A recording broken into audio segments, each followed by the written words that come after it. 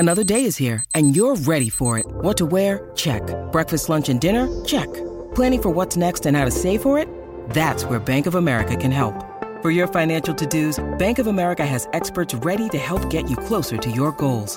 Get started at one of our local financial centers or 24/7 in our mobile banking app.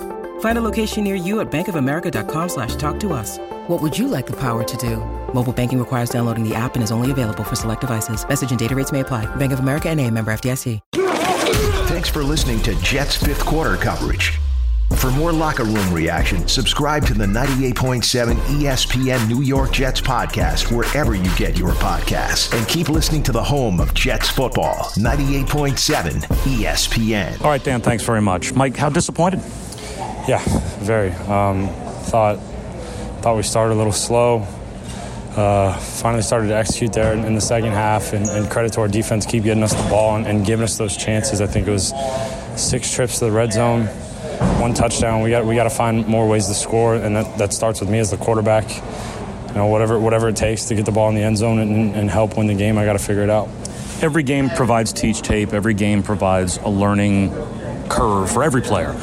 Is that the number one thing that you're going to take out of this game, the red zone opportunities and what the offense as a whole and you could do to improve on that going forward? Yes, no doubt.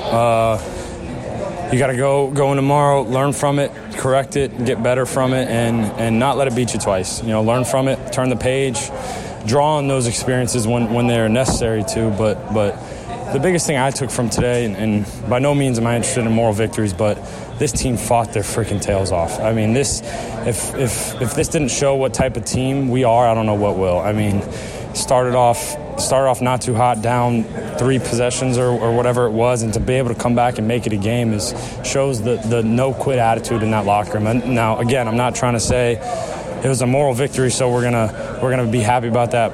No. We want to win, and this team is ready to win. We just need to execute. And do you expect to hopefully be the quarterback going forward? Yeah, I started off this thing on a week-to-week basis, and I'm going to continue that. It's hard to do it otherwise. When your mind starts to wander, is when you start to play differently and out of your game. So we got to learn from this tomorrow, move on to Buffalo, and then we'll cross that bridge when we get there. Thanks for the time. Appreciate it. Thanks, Bob. All right, guys, that's Mike White. Back to you. Thanks for listening to Jets fifth quarter coverage. For more locker room reaction, subscribe to the 98.7 ESPN New York Jets podcast wherever you get your podcasts. And keep listening to the home of Jets football, 98.7 ESPN. Mike, you guys were in the red zone 6 times, obviously only scored 1 touchdown. I mean, does that feel like what changed the game here today? Yeah, 100%. I mean, credit to them, they're a veteran group. They know the areas they get attacked and presented a different couple looks that we weren't scouting for, but such is life, such is football. So you got to figure out, my job as a quarterback is to put our team in the best position, and that's scoring when we're in the red zone. So it starts with me. You got to figure out how to put the ball in the end zone, and if we can do that, I think we win the game today. What did you see on that last play? The last play, we were just trying to get all eligibles into the end zone.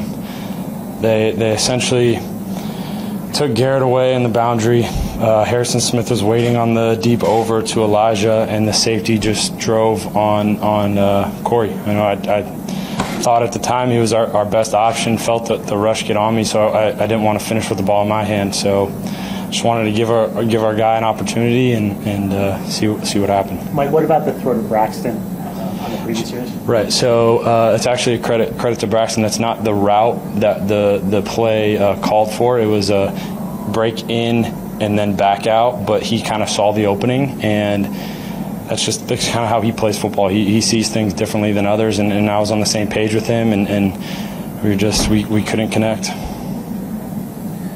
So it was something like an option route that he just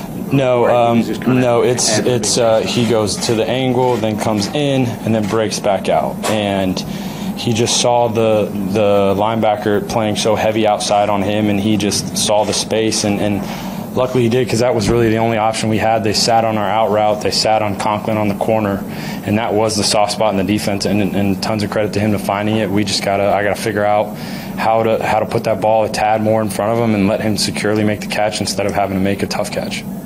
Like, it seemed like you guys got off to a slow start. Right.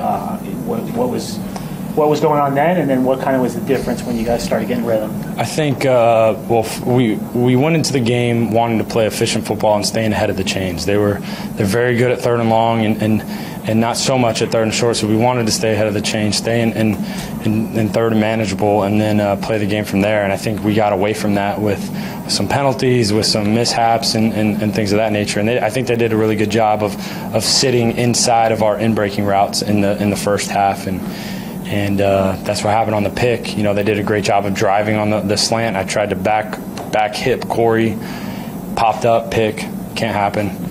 And then we made some adjustments in the second half, hit some more outbreakers, and I think it kind of softened them up, and we were able to kind of get into the flow of our offense, and we just got to start faster.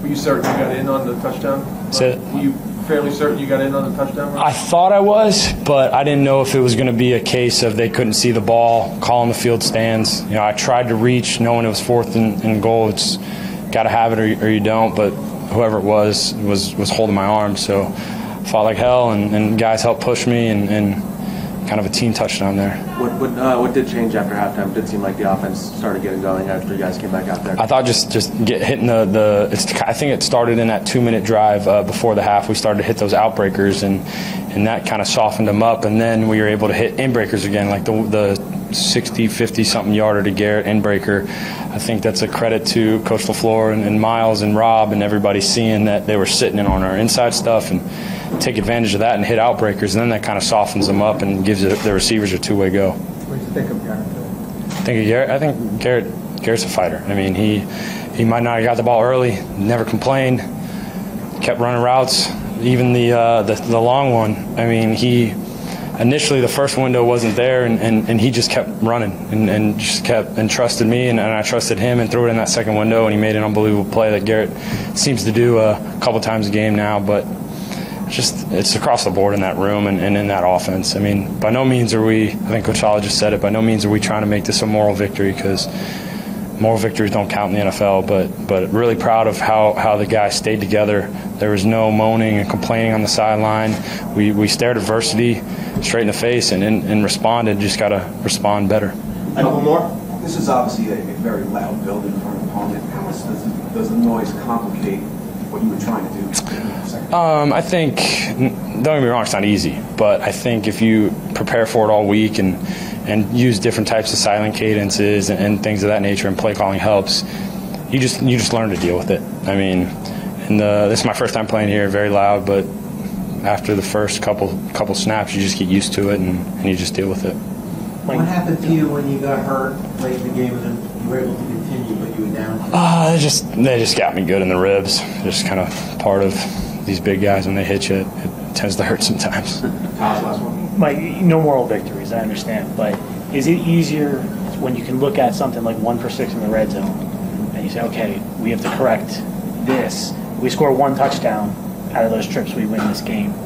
Is it easier to kind of walk away from a loss and know that you have to fix this one thing and things will be better? I think for the most part, when you lose a game, you do have a sense of what the reasoning was, and today was just glaring. And like I said earlier, it starts with me. It's gotta figure out a way to get in there. I don't know what it is. I'll watch the tape, get with our coaches, and learn from it and correct it. But yeah, just not let the same mistakes happen twice, and learn from this and move forward. Thanks for listening to Jets Fifth Quarter coverage.